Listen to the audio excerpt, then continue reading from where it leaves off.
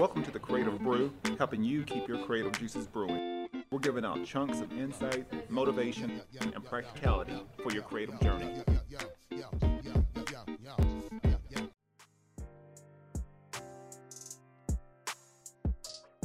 And welcome to a new episode of the Creative Brew, giving you insights on your creative journey. This episode is brought to you by some great partners of mine. First of all, Panels, Comics and Coffee Bar here in beautiful Oceanside, California, right off of Mission Avenue. They've got some of the hottest graphic novels and comics out right now. They also have have an assortment of merchandise, toys, back issue, vintage comics, you name it. If you get a chance, if you mention the Creative Brew, you'll get 10% off of your next purchase. And you can check them out at Panels Coffee on Instagram or Facebook, or you can go to panelscoffee.com. Another partner of mine is Elevate Coffee Trading. And if you appreciate specialty coffee, enjoy outdoor adventure, and love helping elevate the lives of children around the world, then you're going to love Elevate Coffee Trading. Based out of the Dallas area, their mission is to extract hope through love, coffee, and adventures. There's free shipping in the U.S., and every bag of coffee helps sponsor health and education for children in coffee-producing countries and in areas of need in the USA. You can follow their journey on social media at Elevate Coffee Trading and visit online at elevatecoffeetrading.com and start extracting hope together. And another partner of mine is AstroPad. And if you're a digital creator like me, AstroPad actually turns your iPad into another professional graphics tablet.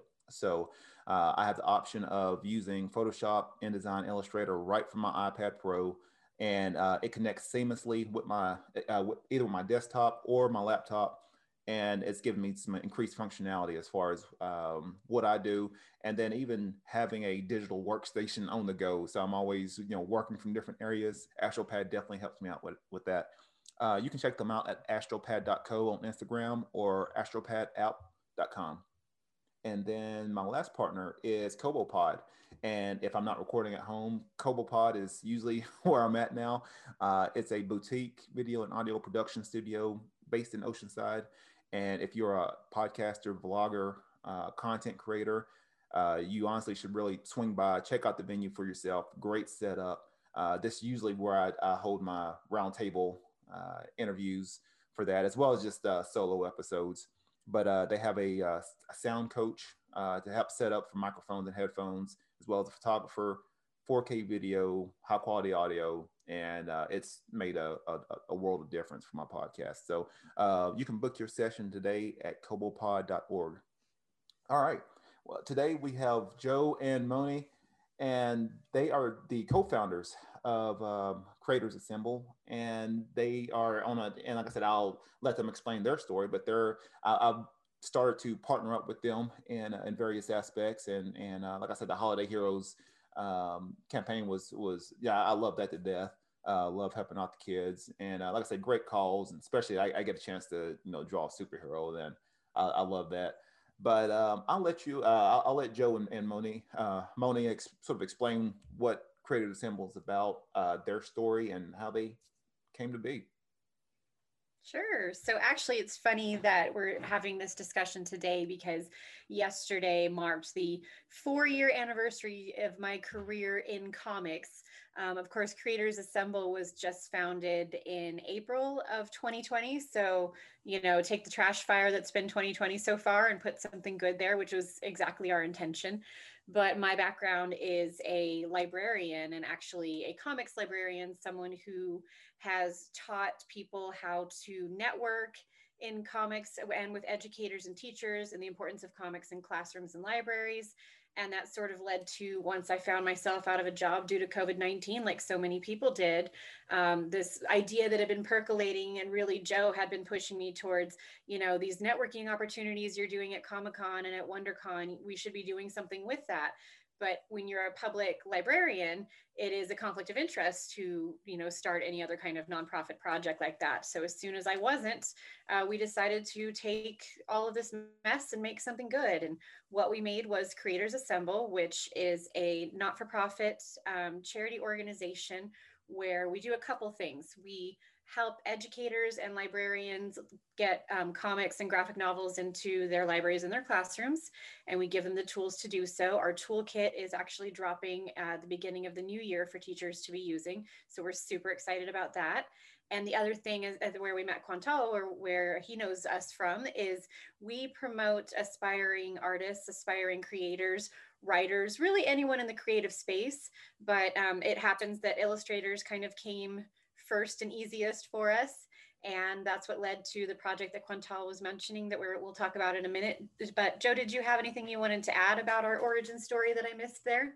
Yeah, no, sure. So I guess it's kind of funny that we are doing it at this time, because not only that 4 year anniversary, but in reality, we started kicking around and started laying the bare bones structure for Creators Assemble actually this exact time last year. We had no idea that COVID would be taking us out and pushing us a little faster on the road for it. But in reality, we'd already tentatively started coming up with the idea of, all right, this is going to take a little bit of time. We're gonna ease into this project. It's we probably won't go live until 2021 or anything like that. And then shutdown happened, and then we're like, well, we have nothing else to do. So we could either sit on the couch and watch the same shows on Netflix over and over again and run to the end of the internet, or we can actually do something with our time. And so we decided to kind of move forward.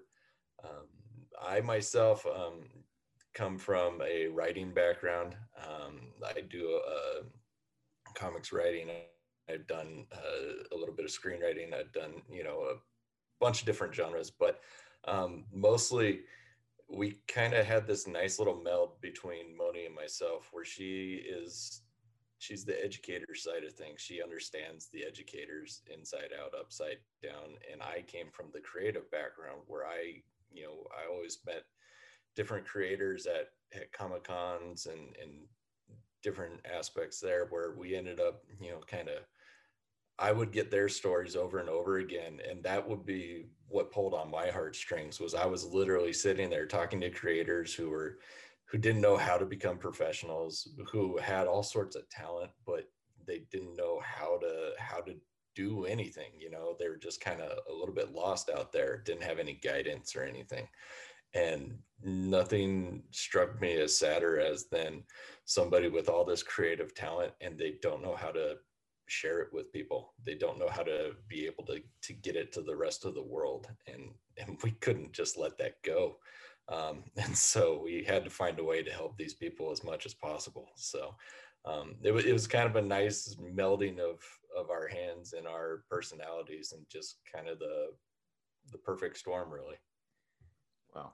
So why do you think that I think you just brought up a good point. Why do you think it is hard for a lot of creators to sort of figure out? Because I've seen, I mean, I'll look on social media or anything like that, and I mean, it's people with, I mean, just the talent is tremendous. But why do you feel like it's sort of hard for them to sort of market themselves, to sort of figure out, where they need to go? Like, Yeah, There's a, oh, oh, go ahead. oh, sorry. yeah, anyone can answer that. No, it's okay. We talk over each other all the time. It's being married. Life That's at what home. happens. Um, part of what it is, I think, is that in every other profession, you can go to school and they teach you how to become a professional. You learn how to do the steps of becoming a professional this way. If you want to be a doctor, they show you how to be a doctor. If you want to be a salesperson, they can teach you how to be a salesperson. But in art school, they teach you, different methods of how to express yourself artistically. But one of the things they never teach you is, okay, this is how you sell yourself on the back end of it. And that's kind of it. Is, we're all, in reality, no matter what job you have, you're a salesperson in a way. And so you just got to have that spark. You got to know how to sell it. So being creative, that's the least of your thoughts. It's the last thing that you have in your mind of, okay, how am I going to go ahead and sell this to people? It's, I made something fantastic. I may be my harshest critic across the world, but honestly, I'm happy with what I'm doing, but it's that next step of, okay, now who do I give it to? So I don't know if Moni, if you have anything. Oh no, you make an excellent point. So also my part of my background, obviously I was a public librarian for 16 years, and you go into librarianship, and this is just the parallel here, is that you're like, oh, I'm an introvert and you don't think of like marketing yourself. And I know that sounds weird because as a librarian, you're supposed to be about your community, but it's also like, how do I move up in my career so that I can make a bigger impact? And it's the same thing with creative folks. And that's kind of what I spent my time as a librarian doing, was mentoring other librarians to be vocal about the work that they're doing, to share it amongst colleagues, to, that was the way to expand, is like, I have this great idea and it's made this great impact in my community, but now I'm going to tell other librarians and other educators about it. And I see the same thing. There's so many amazing creative people out there, and a lot of them, not all of them, but happen to be introvert. And that's kind of why they're at home and being artistic all day and doing beautiful things. But if they're not being out there being outspoken, and especially this day and age, there's so many ways to get out there,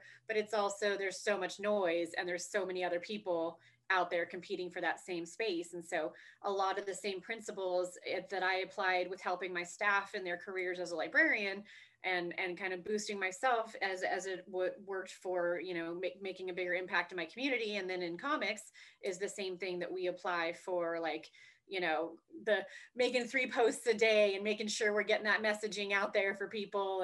And well, you did this one thing, have you told anybody about it? We have actually a couple, I hope I don't embarrass them, but we have a couple of amazing volunteers at Creators Assemble who happen to be some of the best artists that are not technically in our creator network, because they have not yet felt comfortable putting themselves out there. So that's been part of it, is like, they're on the back end helping us with meeting minutes and kind of that nice little clerical stuff, when in reality we're like, you need to be in our limelight. And so part of that is this mentorship of these folks, of like that, gaining that confidence, and also seeing how much it's necessary to put yourself out there if this is something you really want to pursue.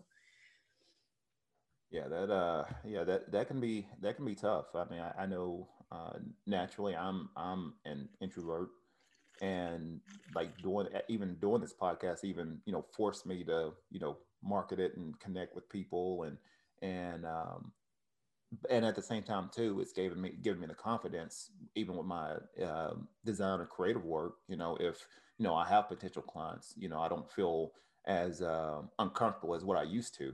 Talking to them or pitching an idea or things like that. So yeah, I think having some kind of mentorship, or having something to where showing I really showing a sort of a strategic plan for a lot of these creators to be able to perhaps get their first client work, or anything like that.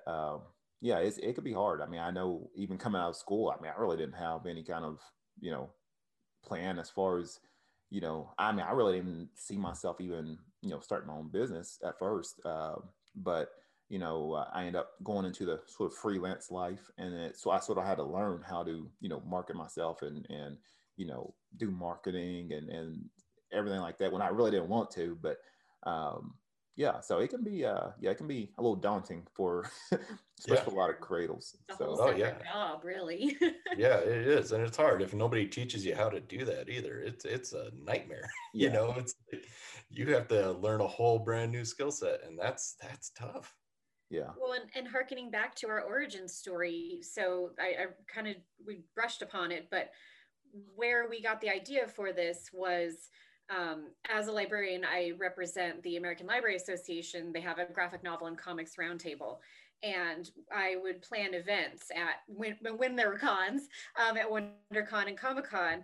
And what there would be was we'd get some big publishers, usually people like Boom and Image, and they would have some of their major creators. Our very first one we had Scott Snyder at, so that was super cool. Oh, wow. Yeah, so, but we did that with a librarian at every table, and we did it kind of speed dating style, where people would, so that way nobody could just sit at Scott Snyder's table for the whole hour and suck up all this time. You actually had to rotate and talk to librarian, how are you using comics in your library? And, you know, ALA member, what are you doing? Like all these different walks of life, but all in a same space. And it was really cool because we had aspiring writers and illustrators come and get to pick Scott Snyder's brain. How did you make it big? How did you become Scott Snyder? But also, you know, hey, publisher that's here, how did you, what do you look for when you're publishing something? Mm-hmm. And hey, librarian, how do I get my book into your library or your classroom?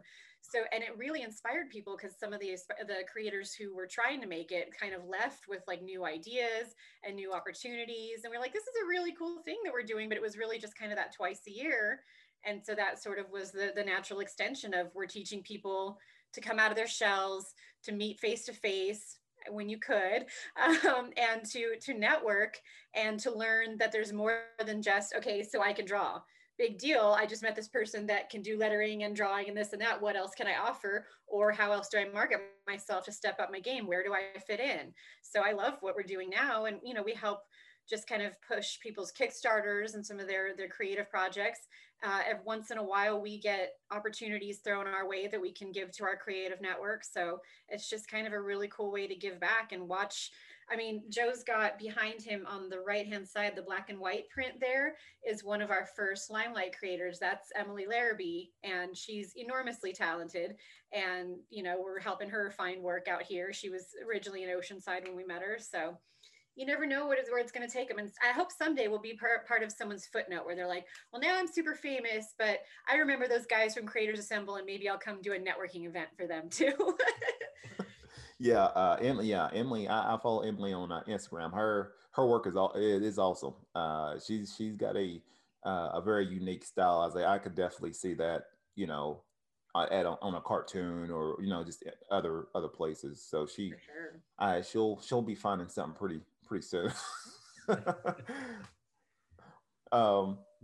So going to the education side, you know, getting, you know, comics and graphic novels into the you know, as a educational platform, how are you able to pitch that? Because like I said, I see people starting to do that now, and I honestly that was how I read. I grew up on comic books, and that was a reading. You know, that as far as with that was something that helped me with my oral and written skills, was reading comics. So how do you, as far as on the educational side, how do you pitch that to, you know, to educators saying, hey, look, this is a good investment to? In the beginning, it was hard. It's getting easier. There's still a lot of kind of older mentality where educators and librarians may not like having those, but they're at least realizing now the data is supporting, you know, particularly K through 12 comics, the market. I mean, if you're just looking at it from the old school retail money-making mentality, the K through 12 market is gangbusters above and beyond anything in just the Marvel DC fan realm. You know, now you've got your Scholastic in the game and folks like that, Penguin Random House. And, you know, so just from a sales perspective, it's an easy sell when you look at the numbers that are starting to come up. From a school perspective, you know, for me, I created a small adult graphic novel book club at a library that I worked at. And it was a need that we had because we had a teen collection and a kids collection. As I mentioned, the K through 12 were like flying off the shelves. And the teen collection had a bunch of mature titles in there that when you're a public librarian, you get used to, but it sucks, challenges from the public as far as like censorship and all that kind of thing. And I came in as a new librarian there and I was like, you know, we're going to get popped someday that some teenager is going to grab an adult comic and it's going to say that it's for teens and it's clearly not. And so that was kind of my argument for pulling the adult stuff out and having its own collection. Then I saw that Comic-Con had a graphic novel book club and I was like, I want that for us. So I got in touch with them and we started doing that. And it just kind of snowballed. I got invited to speak on a specific educator panel. And I basically told the story that I just told you guys, but with a little bit of like the return on investment of basically that collection became the third highest checkouts in the library. So when we're talking about checkouts, we're talking about people came into that library to get kids' books, you know, to read to their little ones. They came into that library to rent DVDs at the time. And then they were coming in to rent specifically adult comic books. And when I say adult, I just mean reading level. And we started hearing stories about, like you were saying, Quantal, where low literacy, it doesn't even have to be low literacy, but low literacy or people on the spectrum where I had a young man say, these comics are amazing because in my head, when I'm trying to read, I don't see pictures like when I'm reading a traditional print book, but the comic book looks the way that it looks in my head and it helps me. And we've actually seen kids go up higher on the reading level, or even adults that are low level readers. And quite frankly, you know, forget about all of that snootiness. Nowadays, the stories are so amazing. Who cares what reading level or who it's made for? If you love it, you love it. There's a comic. Comics are for everyone, and there is a comic for everyone. And I say that because I get a lot of like my housewife mom friends who I love to death, who like to read their dishy romance novels, and I will find them a comic and they go, what can you recommend next? You know, and that's sort of been my following as of late as I do articles for my employer of like what you should be reading in comics. It's like, it's just 5 a month, but man, people are just like, what else are we recommending? What are we reading for this reason? So anyway, and part of it too is I just did a radio broadcast at Literacy for All in San Diego. And educators, and I hate to say this, and I know it makes a lot of the old school like clutch your pearls and you bite your tongue, but we're losing the battle in literacy. Book sales, book reading, it's all going down. And whatever we have to do, I don't care if you have to give your dessert first to get them to eat their vegetables, so to speak. If it gets the spoken word into your hands, if it's something, I mean, right now, the lists that I'm curating are like social emotional learning. It's all this being at home in quarantine and how hard it's been on kids. It's books that help them deal with depression, helps them deal with all these feelings, this social anxiety that they're having and all these things. And it's really reaching people. And I really believe in what we're doing. And the statistics back it up and the education backs it up. And at the end of the day, even if you don't like the format, guess what? Your students will, you know, your library patrons will. And it's your duty as someone who serves the public to be putting out in front of them something that they're going to want to, you know, that they're going to relate to and find and have impact from. So that's my soapbox. I could stand up there all day and talk about it. Hey, preach it, preach it. Yeah, I'm definitely all for you know, using comics and graphic novels as a medium for, you know, for people, for kids to be able to increase their reading skills. Because like I said, not all of them can go, you know, get a, you know, just throwing out a book, Twilight, and sort of, you know, describe, you know, and you know, sort of see what, you know, what these characters are, or you know, imagine what this environment's like. Where, you know, you can get a graphic novel and plainly see, you know, you can connect the words to the characters and to the setting. So yeah, you know, kudos to that. Like I said, I'm an advocate for that. Um, Grew up on comics. Definitely, I would put comics and graphic novels in any kid's hands, and you know, I think that needs to be. Um, I actually think that needs to be more done more in a lot of the schools. Um, as far as the Limelight Gallery, Joe, maybe you can answer this. As far as how did that even start? And I guess what is the Limelight Gallery for, you know, for anybody that's listening or watching? Yeah, sure. So the Limelight Gallery was actually an idea that we had that we could spotlight a lot of different artists, you know, and I mean, because there are just so many at any given point. And so what we really wanted to do was we wanted to find people that wanted to share their personal stories, and wanted to make a connection as well. And so what the Limelight turned out to be was we can just take one artist, give them a month spotlight, where we on our website, we put up all their works in the gallery that they have. We got a profile on them, and then we sit down, we do an interview, and record it for YouTube and all that, and we let them share their story of how they found their way into art, how they how they got to where they are right now, and then also their personal interests, their struggles, their all the good stuff. But the key part of it too is that we also highlight them in our monthly newsletter, which you can sign up at creatorsassemble.org right now and hop on and actually sign up for the newsletter as well. But what we do is every month we put out the newsletter, we make sure we spotlight that artist as well. And we know our newsletter goes out to a lot of big name publishers and a lot of big names that are on that list as well.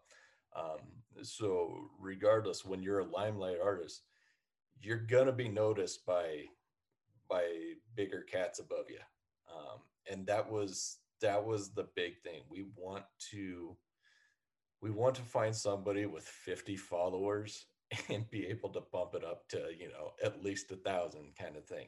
We want to lift you up and maybe catch the eye of a big name publisher or something along those lines who actually just happens to stumble upon their art and look at it and go, wow, that person's got serious talent. Or, at least maybe we can kind of bring this person under our wing and help them out as well. But the idea was, the limelight, we need to put a little attention on some of these names that haven't really been discovered yet. We got to give them their time to shine, because anybody could benefit from a foot up kind of thing. And I think we're just trying to be that step for them to lift them up into the next platform. And we're not huge yet as far as following, but we've got, as Joe mentioned, we've got key followers. And moreover, something that a friend said recently is every time you do someone else's podcast or some other opportunity, you're reaching an audience. If it's 3 people, it's still 3 people that you haven't reached before. And you never know.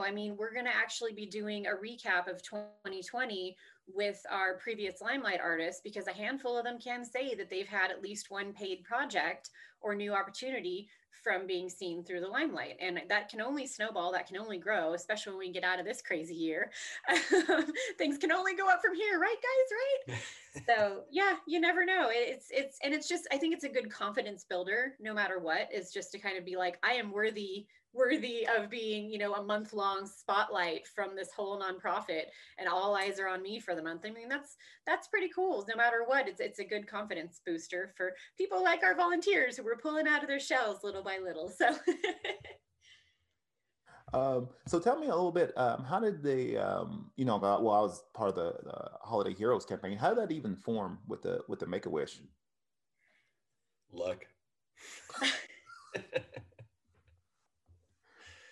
No, we had come up with the idea that we wanted to do our first charity book that we put out this year, which was huge for us regardless. The fact that this is our first year and we're already trying to give back to others, that was always kind of a fundamental, one of our cornerstones that we always wanted to build on. Was we want to help out artists and educators, but also we want to help the community as much as possible.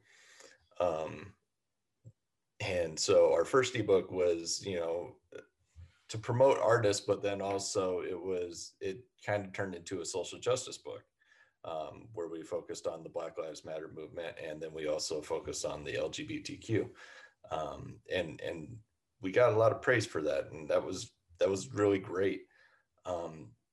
But we also wanted to reach our hand back one more time, because holidays are hard. They're really hard. And especially, if you have children that may actually end up being fairly sick. And we wanted to do something that and it's a simple idea really, but you know, when you look at a kid and you can just give them a little bit of hope in the holidays, that's all you really need, right? I mean, that goes miles. And what better way than to make a kid a superhero, so to speak? Um, so Moni did all the heavy lifting with Make a Wish. Um, I mean, it was Joe's idea. So the Holiday Heroes, basically, to describe what it turned out to be for folks who are listening or watching, it's basically we partnered with Make a Wish San Diego, and we were able to match our creator network. Make a Wish sent us originally 10 children, all of whom are critically ill. And they sent us like a one sheet that had like a small picture of the child, their first name, and then a list of like their favorite things. So their favorite food, their favorite comic book character, specifically in this case, their favorite color, things that would inform artists to be able to make a rendering of these kids. And again, these kids are critically ill. Some of them can't walk. Some of them won't be around too much longer. So it was a cool way to kind of elevate them. You know, they're so strong, their families are so strong, and to show in a physical way the transcendence of, you know, what they think they are versus how everyone else sees them. They may feel not well, they may feel sick or scared, but to everyone else they're inspiring, they're strong, and they're really getting through it and making the best of things. One of the families, we were sent a picture of the three brothers and their parents, and told that two brothers were critically ill with the same genetic illness. And we did illustrations for both of them. And while we were in the middle of that, we actually heard that the third child had been diagnosed with the same illness as his brothers. So their family is 3 for 3 on losing their children in the near future. It's hard to even talk about, but and not saying that we're saving lives or anything like that, but it gave the artists a feel good opportunity when so many of us are, you know, stuck at home and we're isolated, to be able to we had all three of the brothers rendered, and then they like to play Batman, Robin, and Joker together. They like to dress up. And so we had a special one done as a surprise. Even Make-A-Wish didn't know that we were doing it. We had all three brothers done that way together as a little Batman poster for the family. So the mom has a keepsake after all this as well. So it was just an extra thing. But as Quantal mentioned, he did an amazing rendering. You did for Ian, is that correct? Yep, yeah, it was Ian. Okay, that was really cool. Yeah, everybody's it was fantastic.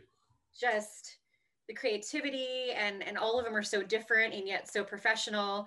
We had them framed. We actually just delivered yesterday. The Make-A-Wish folks are super excited, and they will be taking photos with the kids who are willing to, of how it looks when they're receiving them. So I'm super excited to see the kids' reactions. Oh, that'd be awesome.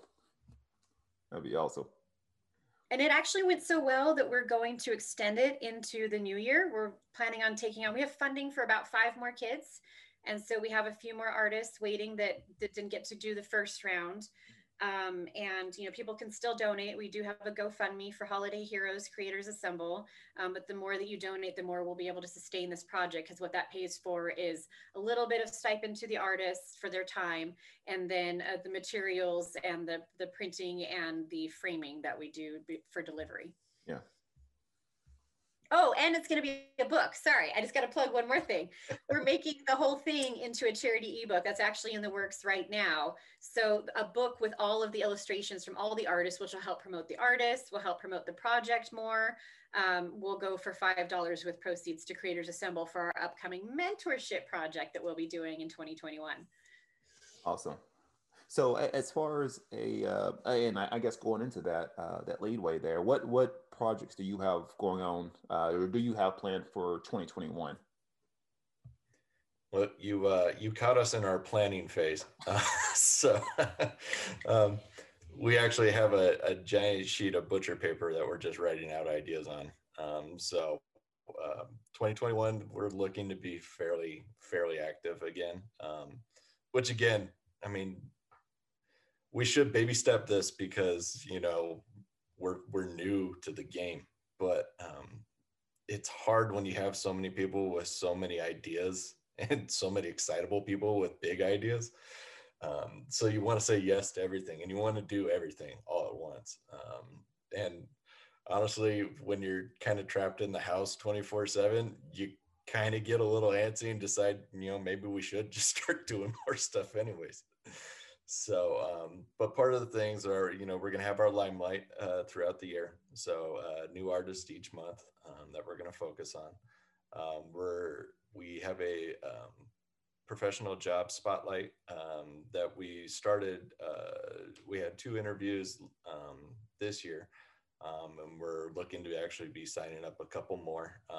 The job spotlight is going to be on actual professional careers in the comic book industry, so to speak, but not your standard artist / writer, because everybody knows those 2 jobs, but it's the rest of the world behind it that we kind of want to give people eyes on, because you may not have the talent to be the professional writer that you think, or to be the professional artist that you hope that you are, but it doesn't mean that you can't be part of the industry itself. If that's where your heart lies, we want to show you how to get in there and do that. And then we have a Dungeons and Dragons game that's going to be our big event in May. So that's you'll have to keep an eye out for that one. But this kind of moves our focus a little bit of, we started this with the idea of pop culture in general. Mm-hmm. And while comics is great, because that was our gateway, we knew people in the industry, we kind of built it. Everybody on our board plays Dungeons and Dragons. That's kind of how we met. So it's our secret origin story that nobody talks about. But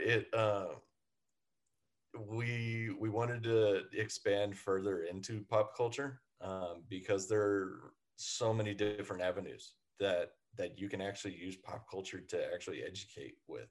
Yeah. And part of what we want to show is that by playing tabletop RPGs, you can teach kids how to come up with strategic planning, how to socially interact with with groups, how to actually social emotional learning skills. You can, depending on how much you're willing to put into it, you can get that back tenfold. And so we're actually looking forward to these games. It's going to be a day-long stream. We're still working out a couple of the kinks, but it's going to be a lot of fun. It'll be a charity game. We're going to be doing a lot of art auctions as well, and we're going to have a few creative guests on there. So we're looking forward to it. That one's going to be our big kickoff for May. What else we got, Moni?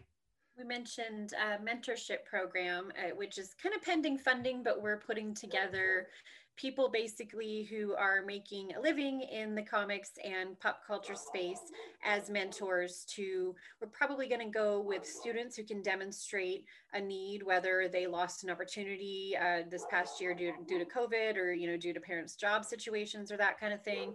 But basically looking at a mentorship where the teen probably will get a project from start to finish that they'll work on with their mentor and be able to kind of see that project to fruition. We're seeking project opportunities with some of our local partners right now to see how we can kind of boost these mentees once their projects are completed. But our goal is to be able to pay for a little bit of art school and a little bit of mentorship time for some at risk and teens who can demonstrate a need. So we're very passionate and excited about that. And that's the kind of thing that when we're raising funds, that's what we're looking to basically be able to support, just for those who are interested in helping us get to our goals with that. And we have a list of folks who are wanting to be mentors, and we have a short list of people who want to be mentees. So if anyone out there is interested in either of those things, info at creatorsassemble.org for all of that. Oh, and I mentioned the launch of the toolkit. I talk too much. We do so many things though. When we were talking about getting the comics into classrooms and libraries, we have a committee of educators, and I'm talking college faculty, Cal State San Marcos, San Diego State University, a bunch of public librarians across the country, really, all of us working towards making a digital toolkit that will be available through our website that's affordable, that will help you implement, whether you're used to using comics in your classroom already or you're new to it. Either way, it's quick start, how to, discussion guide questions, recommended reading lists, everything basically, and 24-hour free support from the educators who actually do those things in their classrooms, so that you can, especially in COVID times, get a digital, comic book and have discussion questions right there for you, have a quiz. We're also going to have some survey statistics showing the learning outcomes of some of these students, how much more they were able to retain and how much better they did in their test scores after having read books like They Called Us Enemy and March through the San Diego community-wide reads this year. So really exciting stuff. And we're happy, again, because we come from the teaching and public library background, if you just have questions about anything like that, like I that's what I get a lot of when I used to talk to educators in person was, how do I get started? Or how do I talk to a parent who doesn't think this is worthwhile for their kid to be doing in a classroom, or whatever else. So feel free to reach out to us and pick our brains, because we're definitely here for that too. Now, quick question is, now that initiative, is that just location specific, or could this be for any school or teacher that's interested in that?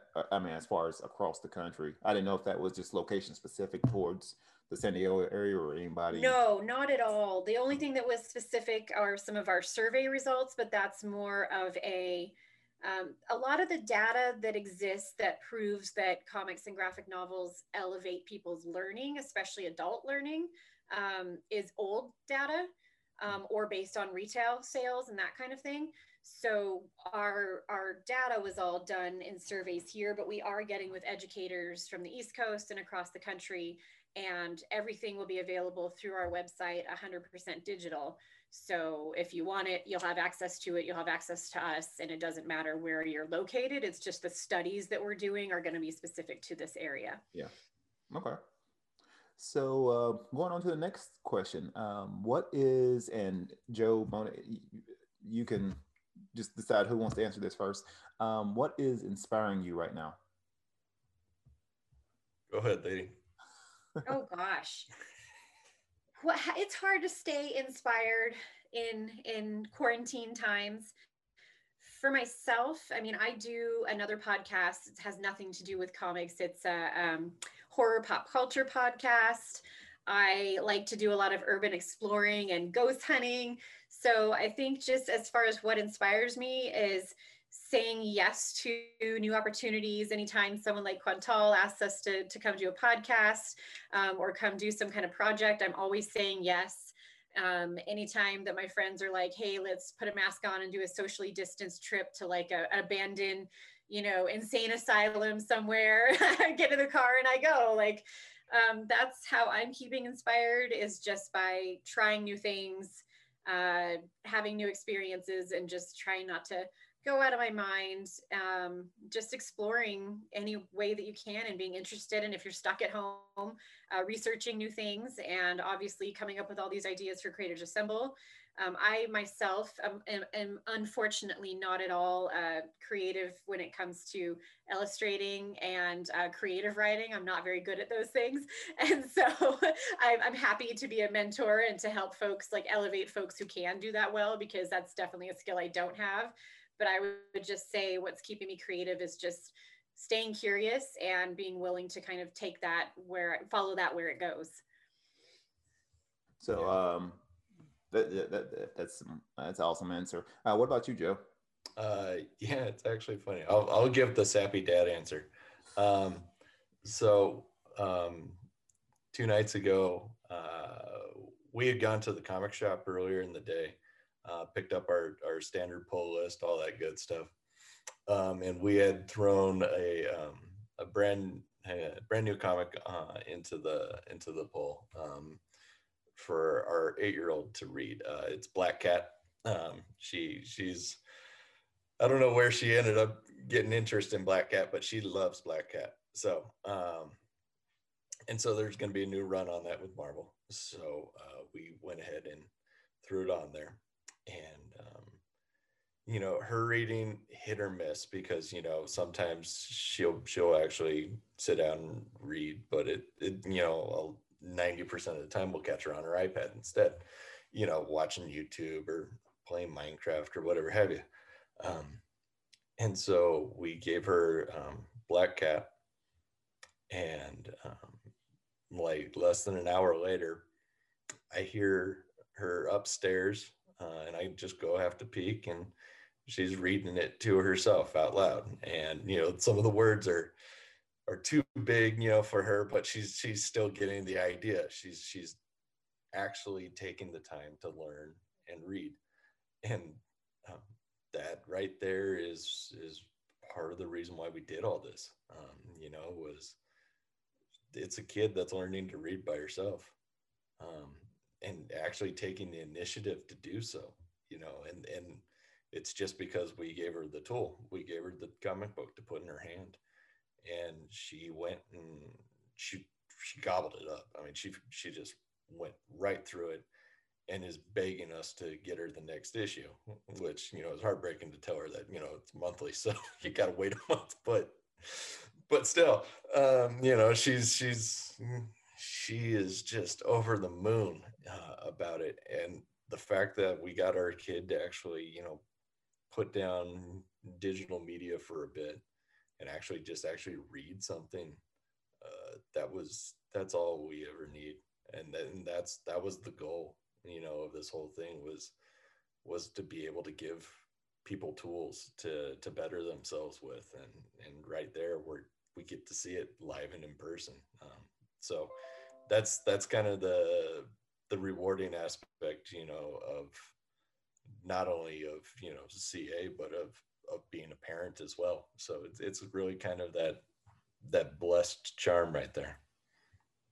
Yeah, that's great. I mean, it is hard to get a lot of these younger kids to pick up a physical book. I mean, like I said, they was pretty much born into a really hyper connected society, and it's just I know my even you know my little grandkids and my little nephew and niece. I mean, already that's all they do is they're on their digital tablet, and they know how to use it.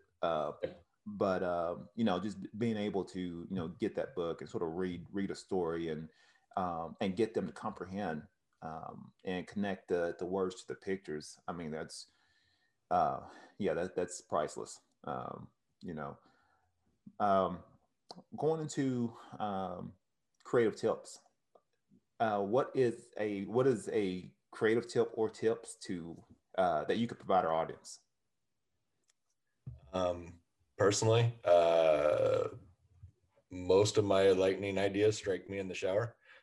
So it's not good for your water bill, but truth be told, it's where I get my best thinking done most of the time. So that's helpful. But also, I think part of it is actually what I'm kind of hoping my kid will do a little bit more, and I need to do so myself. But in reality, it's disconnecting for a little bit, just detox from a bit of the electronics, really, and just kind of visit the world, so to speak. Kind of clear your head of all the noise of the continual stream of everything that comes in. If you can just take an hour or two just to kind of clear your head and just kind of get a little sunshine on your brain, that goes miles. It really does. Because all of a sudden you kind of refocus a little bit and you can hear yourself thinking again. And it's amazing when you can hear yourself think what kind of thoughts you actually do have. And then you can just kind of use that as creative inspiration, so to speak. That's where I've come up with a few of my favorite characters. And it's just because I've actually been able to to hear myself think for an hour. And, and it's incredible. All of a sudden I have other people's voices in my head, but the kind of the right way, so to speak. Well, what about you, Monty? I think kind of similar to what I said earlier is just stay curious, lean into that, and just keep at it. Things aren't done overnight. Things aren't done without hard work. We all sitting here know that. So don't get frustrated.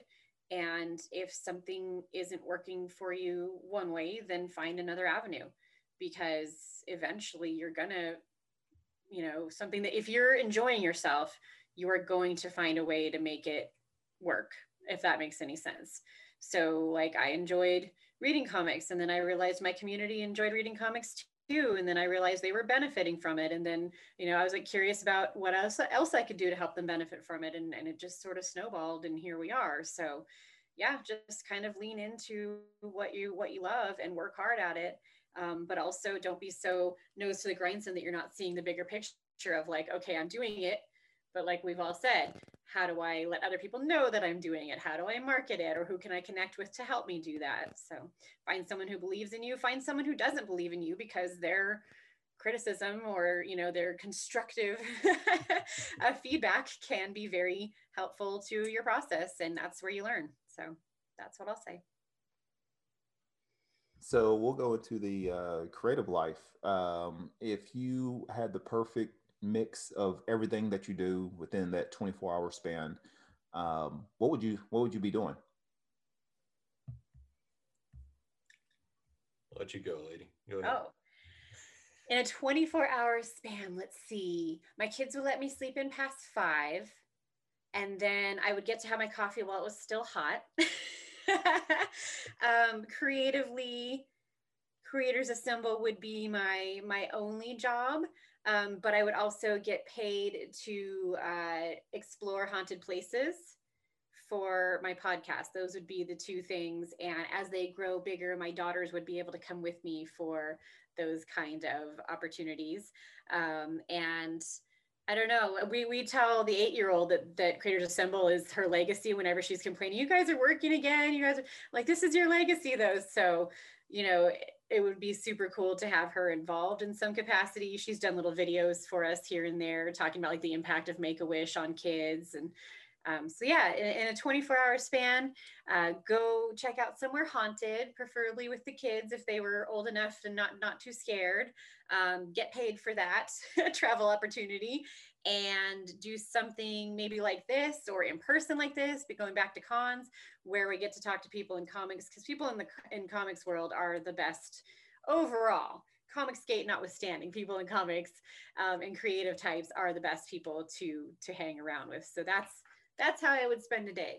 Hot coffee and surrounded by loved ones doing my favorite things. I like it. Absolutely. No. Yeah. What about you, Joe? That's pretty close to it.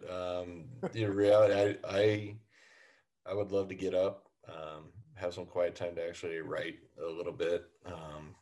And then I would absolutely love to sit down with another artist or somebody and just pick their brain for a little bit. Or even just a handful of them at the same time. Because that's always entertaining. It's nice to have one-on-one with an artist or a writer or somebody like that. But when you get a gaggle of them, then it's just ridiculous. Then everything is off the walls, and there no holds bar at that point. Yeah. So that's always the fun part.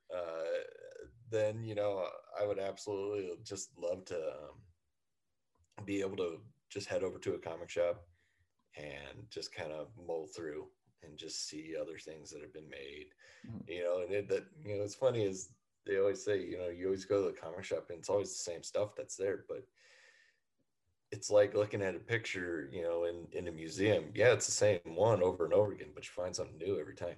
Yeah. And that's the fun. You go to the comic shop and you're like, I may have seen this issue, years ago, but now that I'm looking at it again with a different eye, a different perspective, it opens up so many different things. And when your perspective changes and you kind of find deeper meanings on things, it's fantastic. It's also terrifying, and that's why you're watching, Simpsons again, even though it's 30 years old, you're watching the same ones from the beginning when you were younger, and you're like, oh, I missed half of this. Uh, so, yeah, I would probably, after the comic shop, throw on an old TV show that I adore, and find new things in there as well. Just because that always gets me going. Anytime I can find something new that I missed the first time over, makes me so happy. Yeah. I have another answer for that real quick, and that is something like Make-A-Wish or mentorship or something like that, to know, like, that's what I loved about being a librarian too, was making that community impact every day. Even if like you're an illustrator and you're live streaming or you're showing your work and it's inspiring someone else to do that, just knowing that you're making some kind of impact. You're not always going to know, like not everybody has the opportunity that public librarians have, where someone comes and says, it was because of you that I stayed in school, or that I learned to read, or that but the Make-A-Wish project really gave that to us. And if through Creators Assemble, especially, we could be making some kind of impact every day that at least we knew about, that's what you do it for, right? Is that validation. I mean, that feel good for you, and that knowing that you're helping for someone else too. If you could feel that way every day, I don't think I could ever stop. Like, it's just amazing. And that's what you work towards, is for that impact. So, Joe, Monet, whoever wants to start first, just a couple of words of wisdom for anybody that will be listening to this episode, that perhaps one thing that may help an aspiring creator. You're your biggest critic, but you should also be your biggest fan as well. Everybody is really hard on themselves, and that's good. I mean, you should be hard on yourself to push yourself to be better, but you also have to take that time to understand, yeah, I did it, and I don't think enough people celebrate themselves enough, so to speak. There are a lot of arrogant people out there that kind of only know that aspect of it, but the ones that they understand, they know what I mean is, you can be very hard on yourself, and you can push yourself into a dark place sometimes on that, but no, ultimately be your biggest fan, and understand and know what you've done and accomplished, and celebrate that. Enjoy that. Doesn't mean you can't move on to the next thing afterward, but always, in football, they always say, victory Monday. You win on Sunday, take Monday to celebrate, have fun, and then Tuesday you go right back to work. And that's what you should do. You should take a day to celebrate what you did, and then go back to work. I would say, and I've said this already, but stay curious and lean into that. And moreover, celebrate yourself, and like Joe said, but also trust yourself. And what I mean is, like, I struggle with anxiety, and I know I'm not alone in that. So I'll just share that to help others, to say that what I like to do when I start going like, but if I do this thing, then it's going to be all scary, and you get all in your own head. Think about, like, close your eyes and take a deep breath and just think about, what is the worst that could possibly happen? Well, the very worst, you could die, which, not to be morbid, but if you die, I guess it doesn't really matter anyway, right? Like, that's, I don't have to worry about it. Short of that, what's the very worst that could happen by taking a risk? And usually if you think it through, it's probably not that bad, or it's something really bad and you've lived through it before. So you should trust yourself that you'll get through it this time, if it were to go that bad. And then you think, okay, so that's the worst that could happen. So let me now plan it in a way to take steps to prevent that as much as I can. Okay, good. So now I am trusting myself that I have thought this out, that it's an opportunity I should take, and that I will be able to handle it. Whether, if it's great, which it probably will be, but if it's not great, I'll survive that too, and I'll learn something from it. So stay curious, lean into it, and trust yourself, because what's the worst that could happen? Yeah. That's some good words of wisdom. That's something I'll definitely be trying to use myself going into 2021. I usually tend to get all these and sort of hear back, and it's sort of weird hearing all the different people that I've interviewed for all these episodes, and you know, there's generally a sort of a recurring pattern going on, and it definitely does. I mean, it goes back to how you see yourself, and being worthy, and being and just being you and being curious, and just learning how to experiment, and knowing, hey, if it's you reach your goal, celebrate it, and then get back to work. Yeah. Oh, and also too, how can people get in touch with Creators Assemble? Go for it, lady. Oh, okay. Well, as we mentioned, the generic email, which we do check, is info@creatorsassemble.org. Mm-hmm. And that gets triaged to us, but you could do Joe or Moni and it's still creatorsassemble.org. Best way to check out any of our initiatives, whether that's you want to be one of our artists or you want to find out more about our holiday heroes or any of that, is just simply creatorsassemble.org. Thank you, Joe, Moni. Thank you for jumping on for this. And like I said, when this is actually released, this episode is actually be released. It'll be pretty much the first one of the new year. So it'd be cool. So it'd be a good jumping off point, especially for Creators Assemble. And I'll put all the information in the show notes when everything releases. So once again, thank you. This has been me, Quantel, Moni, Joe, and once again, this is another great episode of The Creative Brew. Be creative, stay inspired.